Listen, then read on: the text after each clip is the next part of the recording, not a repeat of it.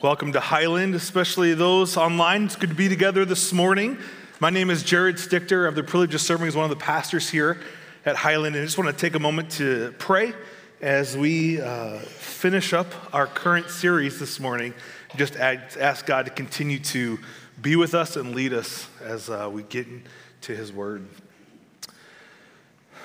Father God, I think about the blessing it is to gather in your name, united under the gospel. God, thank you for allowing us to gather here, whether in person or online or at our different campuses, and really, Lord, any Bible teaching church, Lord, thank you for the blessing, the privilege of being able to gather together. Lord, we ask that in this time with opening up your word, your inspired, your inerrant word, the word that brings truth and life, Lord, that we would grow deep in our understanding of what you have for us, what you've called us to as your children. Lord, let us not take this time for granted as we think about our brothers and sisters across the globe, that some of them even this week, it's been reported that as they were gathering, they no longer looked at each other face to face, but they saw you face to face as they were martyred. Lord, let us not take for granted the freedom we have to do this and the ability to be here together. Let us not waste this service, this time of fellowship and prayer and worship. God, we're thankful for what you continue to reveal to us in your word. Lord, help us to become more like Jesus, we pray. I pray these things in Jesus' name. Amen. For a season in my life, I loved the TV show Undercover Boss. It's not for everyone, I know, but for a season, I enjoyed it, especially when they highlighted the 2016 World Series champions, Chicago Cubs. That was a good one. Like every good American TV show, it's based off the British version with the same name. Thank you for laughing. I appreciate a few of those chuckles. It aired in February 2010 on CBS, and each episode features a high-profile, high-positioned executive or an owner who goes undercover as an entry-level employee at their own company. The executives, they change their appearance, they assume an alias, and of course, they have a creative backstory. At the end of the undercover week, which they magically make one whole week happen in 1 hour of television, the boss returns to his or her true identity, and it's usually a very dramatic fashion, and calls in the selected employees that we've gotten to know over the previous hour to corporate headquarters. The boss rewards the hardworking employees through promotions or material or financial rewards. Other employees are given training and better working environments, and of course, the good stuff. Once in a while, you get to see someone get the boot for their bad behavior. Maybe it's my love for people watching or the fact that somehow, even though there's a small chance that it might be a little scripted, I feel like I'm in on the secret. I feel like I really know who the new guy or gal truly is, and I get to watch how the employees act around that individual and how they treat that individual. It truly is great.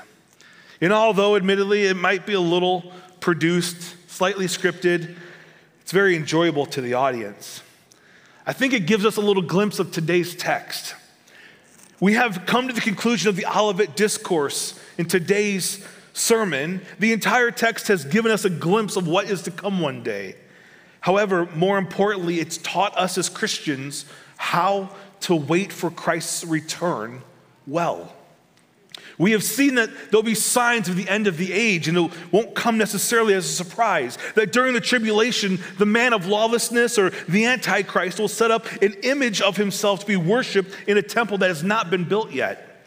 He's breaking his promise to the Jews to allow them to worship and sacrifice to the one true God, Yahweh. The Bible calls it the abomination of desolation. Jesus has revealed that nobody, including himself while on earth, knows the day or the hour of his return. And then a couple weeks ago, we looked at the parable of the 10 virgins, 5 being wise and 5 being foolish, which corresponds with whether or not they were prepared and ready for the bridegroom. And then last week, we saw Jesus teach the parable of the talents, with the faithful servant hearing, "Well done, good and faithful servant. You have been faithful over a little, and I will set you over much. Enter into the joy of your master." How you and I long to hear those words one day from our master. It's here where we arrive to today's text. Jesus has been the undercover boss, if you will. He's been slowly revealing more and more of who he truly is and how to plan for his ultimate revealing. And today we reach a point where he plainly proclaims who he is, the returning king and judge. We're in Matthew 25, and we're going to chop it up a little bit as we go through it, but we're going to start in verse 31. When the Son of Man comes in his glory and all the angels with him, then he will sit on his glorious throne. Before him will be gathered all the nations, and he will separate people one from another, as a shepherd separates the sheep from the goats. And he will place the sheep on his right, but the goats on the left. It's amazing to consider what Jesus is showing us here when we look at it. 2 times Jesus mentions that word glory. In Scripture, when we see repetition, it's there to get our attention. He wants to draw attention to the fact that this is a big deal. When Jesus comes, it's not going to be subtle. It's going to be glorious. People will take note. Jesus mentions the glory that's to come. The Son of Man comes in his glory, sits on his glorious throne. Glory perhaps is something you and I in our American culture don't use in the same manner as we see here in today's text. You and I might understand glory to be a high renown or honor won by some notable achievement. However, Jesus here is referring to his magnificence or his great beauty. His grandeur, his size, his brilliance, his splendor, his overwhelming demeanor and stature. The King of Kings, the Lord of Lords, will return with all the angels, and he will be coming for a purpose that's much different than the last time he came. You see, last time, Jesus came in humility. The second person of the Trinity, who always has existed, who always will exist. He takes on flesh, veiling divine attributes, living a sinless life, and for our sake, he made him who knew no sin to become sin, that in him we might become the righteousness of God. Jesus bore the cross for our sin, for our shame. He was murdered. He laid down his life. He was buried in a borrowed tomb.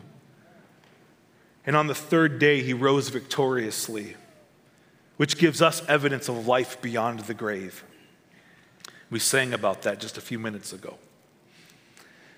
And after revealing himself and commanding his followers with a few last instructions, he ascended into heaven, where he's currently seated at the right hand of the Father, signifying completion. He's not tired, he's just done for now. However, he will not stay seated. He will not sit down forever. As he tells his followers in our text today, he will be returning and it will be glorious. The undercover boss will be fully revealed. He's coming as the king and the judge. And it's gathered before the throne that the nations are around him. Now, we see that word nations, and we miss what the Greek word ethne actually is referring to. When we see nations, we might think of like sovereign entities. We might think of countries. That's not what the word ethne means. The word ethne literally means peoples, individuals. And so the right way of thinking, the proper way of thinking about the gathering and the separating is a literal person-to-God encounter and conversation where each person, whoever was, who is currently, who will ever be, so will stand before the great shepherd, and he will separate as he sees fit. In Revelation, John provides a picture of the great white throne judgment that this is speaking of. It's a parallel text in Matthew 25. The words will be on the screen. Revelation 20, verses 11 to 15. Then I, John, saw a great white throne and him, Jesus, who's seated on it. From Jesus' presence, earth and sky fled away, and no place was found for them. And I saw the dead, great and small, standing before the throne, and books were opened. Then another book was opened, and that book is referred to as the book of life. And the dead were judged by what was written in the books, according to what they had done. And the sea gave up the dead who were in it. Death and Hades gave up the dead who were in them. And they were judged, each one of them, according to what they had done. Then death and Hades were thrown into the lake of fire. This is the second death, the lake of fire. And if anyone's name was not found written in the book of life, he was thrown into the lake of fire. Now, you and I need to remember John had been exiled to the island of Patmos at this time. It's a Greek island in the Aegean Sea. It's actually closer to Turkey than mainland Greece. Antiquity would say that John was arrested. He was boiled in a vat of oil by Domitian, and yet he didn't die. He continued to preach the gospel, and because he wouldn't shut up, they exiled him to Patmos. It's there that Jesus reveals himself. We see the book of Revelation come from that. He gives us a similar picture with different details of the same event that we find in Matthew 25. A giant throne with the entire world surrounding it, being judged by Jesus himself. Get the picture. Sky fled from him, nowhere for it to go. Jesus sitting on his throne, looking down at everything we look up at and see no end of. He sees the ends. He's above his creation, and he is judging all who are in it. But notice, there's only two options. The lake of fire for non-believers, and for those whose names appear in the book of life, they enter into the new heaven, the new earth. They spend eternity with him, eternal life. And while John does not include the dialogue between the sheep and Jesus, Matthew includes conversational details in the midst of the judgment. John records an amazing sight. He sees Jesus as he is today, seated in his glory. And above all earth and sky, so much so that no place was found for them, he sees people great and small stand before the Lord and give an account for themselves and their lives. And while John does not mention sheep and goats, we see all people individually standing before the Lord. And the faithful are spared, and the unfaithful are thrown into the lake of fire. And now you might have an idea of what Jesus says to the sheep and the goats. But before we look exactly what he's saying, I think it's one more cultural detail to really get a glimpse of what's really happening here. See, understanding that Jesus isn't just randomly naming two animals. Jesus is not simply giving an illustration. There's significance to his illustration. Jesus says the separation will be like that when the shepherd separates the sheep from the goats. You see, these two animals were the most common of all the smaller domestic animals at the time. And of the two, the sheep were prized more highly. You see, these two animals would graze together. And they weren't the sheep we go to the fair and see where they're sharing the wool. And it's very obvious to see the difference between a big, woolly sheep and a goat. From afar, they looked kind of like the same animal. You wouldn't be able to tell what was a sheep and what was a goat.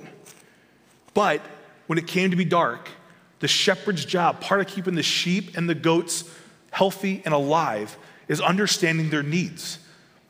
Goats, they don't like the cold as much.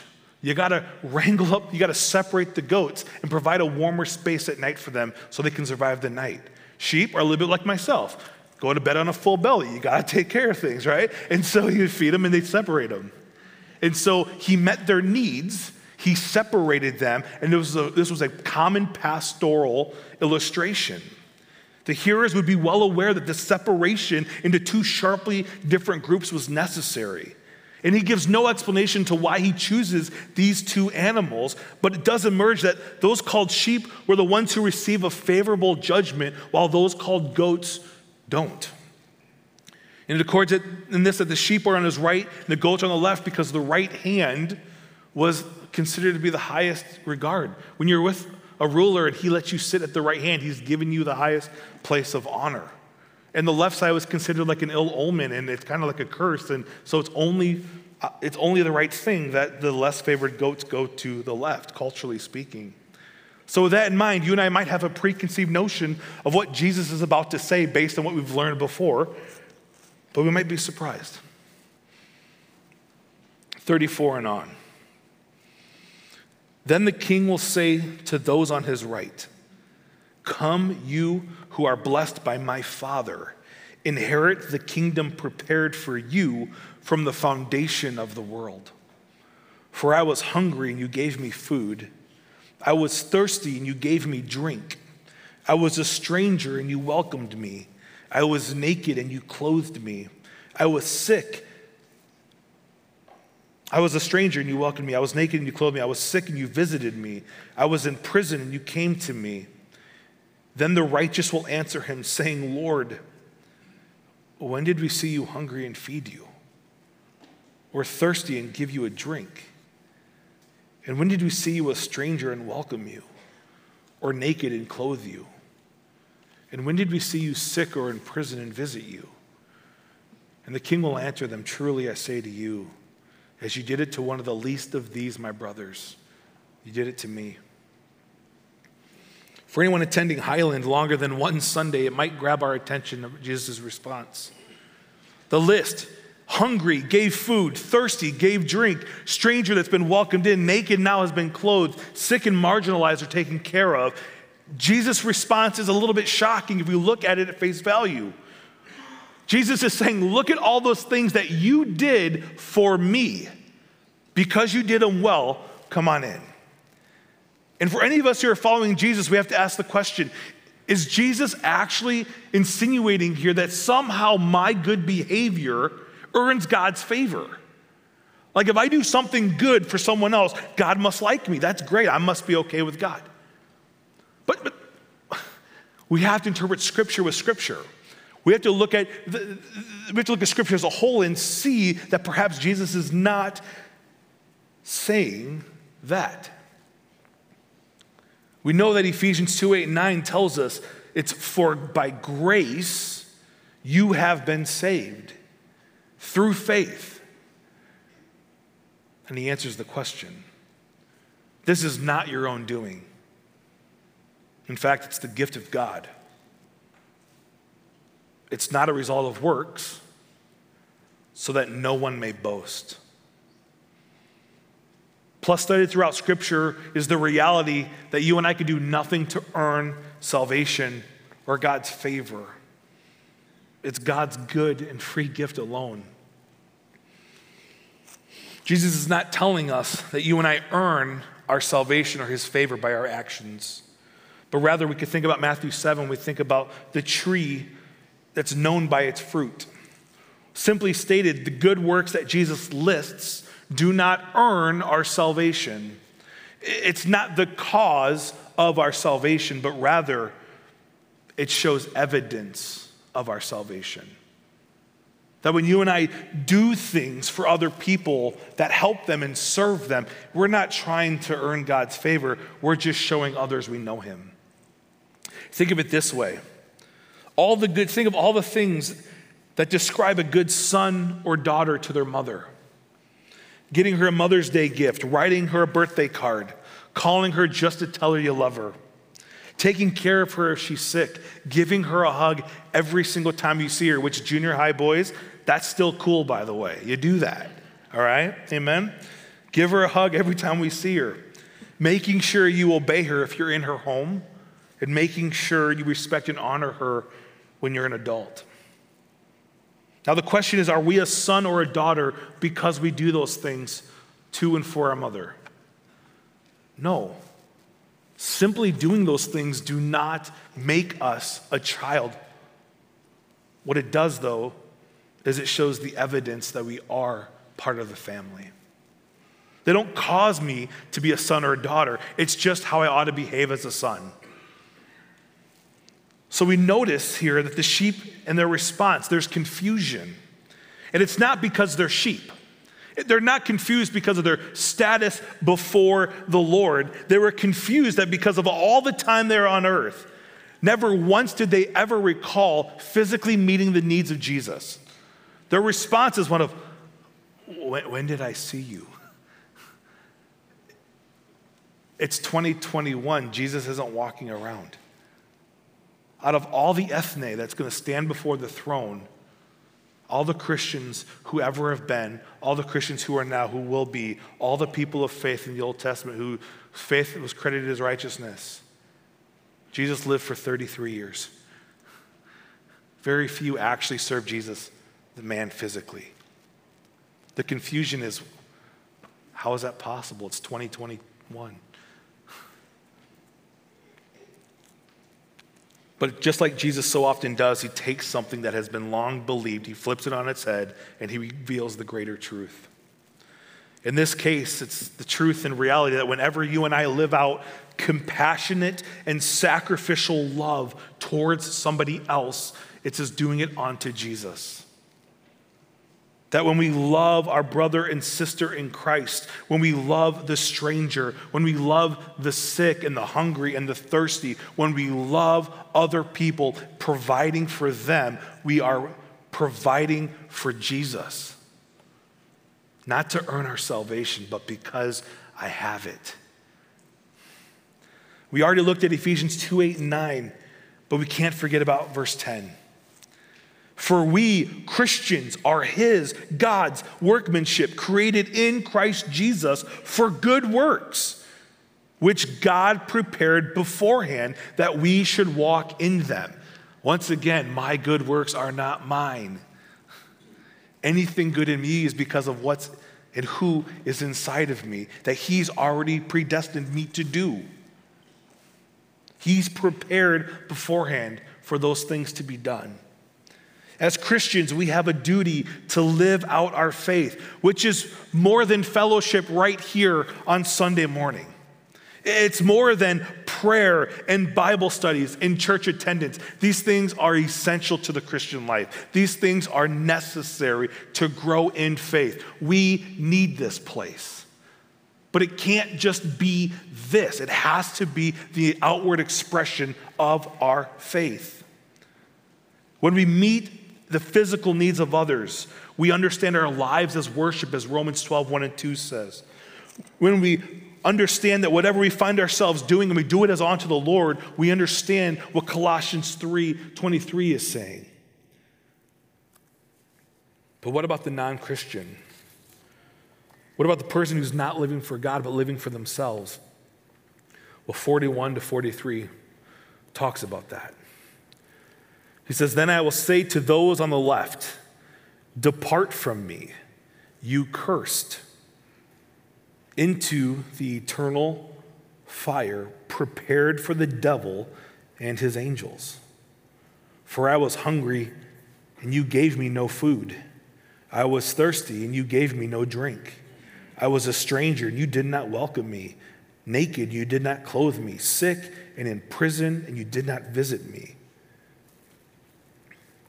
You know, it's interesting, and maybe you noticed right away, the criteria is the same for the sheep and the goats. Feed, give drink to, welcome me, clothe me, visit me, show compassion. They're all the same benchmarks, and yet what we see is the response is completely different between the sheep and the goats. Jesus finds them failing to do the very thing that he's commanded his followers to do, to love God supremely and to love others. It's a very simple equation, but if we're really honest as Christians, it's a super hard life to live. Right? We can be honest enough to say it's really difficult as a Christian to love God supremely and to love one another and to love the world around us. It's hard. As a pastor, it's hard. But I would say as a non-Christian, it's impossible. You see, without the regeneration of our spirit, our dead souls becoming alive in Christ, we never have the ability to move forward. We never have the chance to love God supremely and to love others as Jesus has instructed. And certainly non-Christians can have, the feeling of love. They can be generous. Non-Christians can, do positive things. But I would argue it's because all people are created in the image of God. And we share some attributes of our God who created us. And common grace falls on the righteous and the wicked. And there are good things from God that even non-believers get to enjoy. But what God is calling us to is to overflow the Holy Spirit, God inside of us, presence to the world around us. And you can't do that without the relationship with Jesus. It's not possible. We're not able to live our lives as worship and bring glory and honor to God by loving others. When we find ourselves wrestling with the idea that people are naturally good and they're just, they try hard and maybe God will be okay with them, we minimize the reality of sin in our lives. Colossians 1:21 says plainly, this includes you, Christians, who were once far away from God. You were his enemies. That's who we were as Christians. Separated from him because God's mean. No. By your evil thoughts and your actions. My evil thoughts, my actions separated me from God. However, Romans 5:10 tells us this. If while we were enemies, we were reconciled to God. Reconciled. Broken relationship becomes mended, restored. If while we were enemies, we were reconciled to God by, not my good works, the death of his son, much more, now that we are reconciled, shall we be saved by his life. And Jesus is alive. You see, without saving faith in Jesus Christ, through faith by grace alone, we are enemies of God. Which at the very least is safe to say that we have an attitude and a spiritual posture that's bent away from God and towards rebellion. Our natural state is rebellion. So verses 44 through 46 should not be surprising to us. Our last three verses of the day. Verse 44, then they, the goats, will also answer, Lord, when did we see you hungry or thirsty, or a stranger or naked or sick or in prison, and did not minister to you? It's funny. It's the same criteria, the same benchmarks to both the sheep and the goats. And it's the same response. But the tone is very different. The sheep with the humble response of, Lord, I know I did these things, but when did I do them to you? Where the goats have the animosity, the hostility, the bitterness. When did I ever see you? I wasn't even alive when you were alive. What are you talking about? Notice once again there's confusion, but not confusion about their standing with the Lord, but rather the confusion of the legitimacy of Jesus' accusation against them. Even when Jesus calls them on the carpet, they question his authority. They question his motives. They question his knowledge. There's no repentance, no remorse, no sorrow, or even a half-hearted apology. Instead, there's a glimpse into man's natural state, the response of defense and deflection. Can you hear the tone in their voice? Well, whatever their tone's going to be that day, I can assure you it will be drowned out by Jesus' response to them. Then he, Jesus, will answer them, the goats, saying, truly I say to you, as you did not do it to one of the least of these, you did not do it to me. And these will go away into eternal punishment, but the righteous to eternal life. You see, Jesus gives the goats the consequences that they have earned. Jesus isn't this big, mean bully who just sends people to hell. These are consequences that are earned by not falling under his lordship, by not coming to him in repentance, not having a relationship with Jesus. Separation from him is earned. Their lives are one of selfish gain, self-focused living, not considering others' needs greater than their own. They fell into foolish thinking that if we're not careful, we can fall into. And that somehow my lifestyle, what I do, public and private, online or in person, somehow has a disconnect from my relationship and standing with Jesus. Somehow how I live, it might impact my wife's relationship with me, my child's relationship with me, my coworker's relationship with me, but somehow I believe it's not going to affect God's relationship with me. And now the two consequences in verse 46, there's eternal punishment and eternal life. And eternal punishment is really important in the last few minutes we have to talk about this. We believe in a literal and eternal hell, which is the eternal punishment that Jesus is speaking of here. It doesn't exist for a short period of time, and then God, because he's so good and so merciful, just destroys it all and people cease to exist because God can't handle punishing people. That's called annihilationism. I believe that's heresy. It's really common right now in some belief systems of Christianity. It isn't just some long waiting room where you work off your sin or someone prays and helps you kind of get through this limbo referred to purgatory. That's not biblical. And it's not going to be a place where the demons and Satan himself torment you day and night. Because what does the text today say? That's a place created for Satan and his angels. The weeping and gnashing of teeth, the wailing, the screaming, the loudest ones will be Satan and the demons. That's not to minimize the people who go there. Eternal conscious punishment, lake of fire, weeping and gnashing of teeth.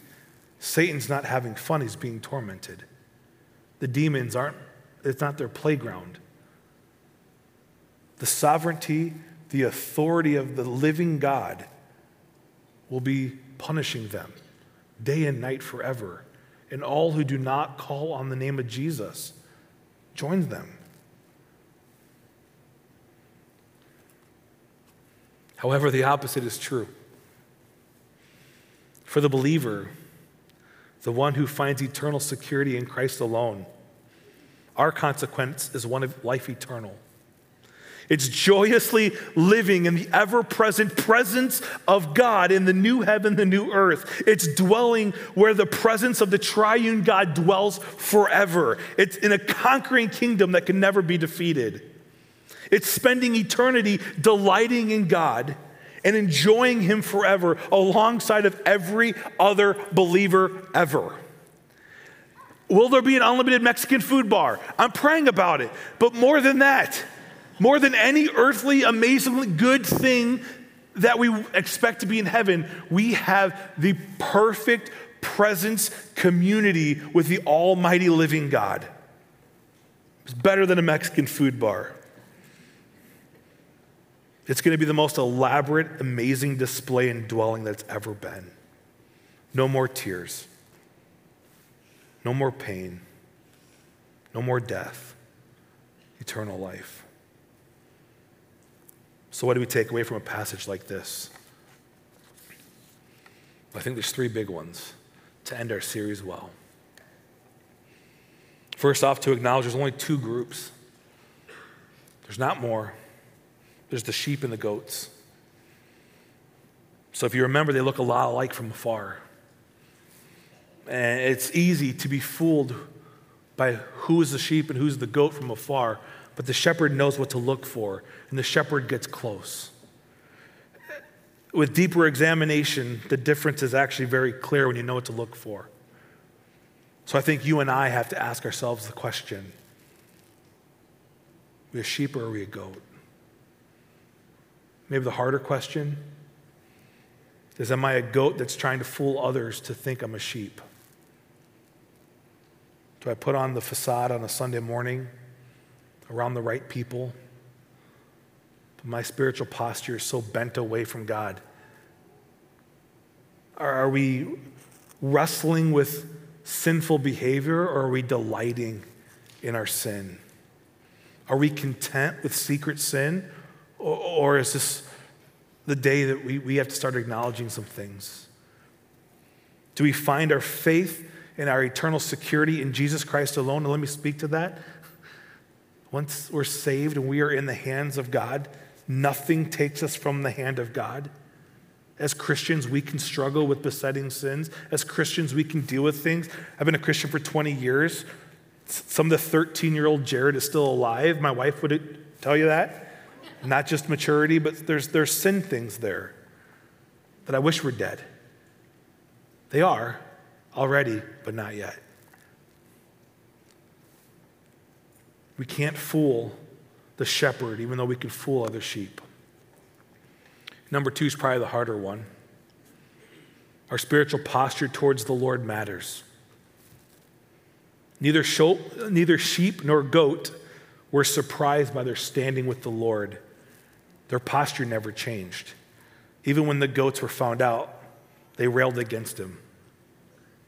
They questioned his authority. They questioned Jesus' decision-making. So we have to ask ourselves, I have to ask myself, what's our spiritual posture towards the Lord right now? Are we bent in asking him to lead us and guide us, to let us hear his voice, to repent of sin, to try to live for him? And let's just use the 6 criteria that are given here. How are you at feeding the hungry? How are you and I at giving drink to the thirsty? Welcoming the stranger? How are you and I at clothing the naked? Or caring for the sick, ministering to those who are in prison? Let's take it a step further. In the last 18 months, Highland, other churches in Wausau, churches in our nation, the Capital C Church, the sheep of his pasture, we've willingly grown some horns. We've started headbutting each other like rams and biting one another about non-gospel issues, opinions, news articles, public issues, both local and statewide, politics.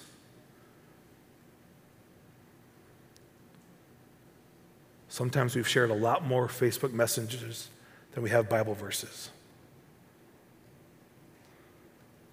We feel like the things we're learning about all kinds of things need to be learned by everyone else. And if anyone just understand and think the way I think, then maybe. And what we're doing is, as sheep, we're growing horns and we're headbutting one another. And the world is watching. We're biting about non-gospel issues. There's times in my life in the last 20 years as a Christian, if I'm honest, I let some goat-like behavior in my life. Sometimes a lot of times, I care only about feeding my own family, let alone someone else. I can physically or metaphorically withhold a drink from someone who thinks differently about me or thinks differently than me about COVID or about public policy. I can turn my face from the stranger because, let's just be honest, I'm too stressed, I have too much going on, I can't possibly hear someone else's issue, especially someone that I don't know.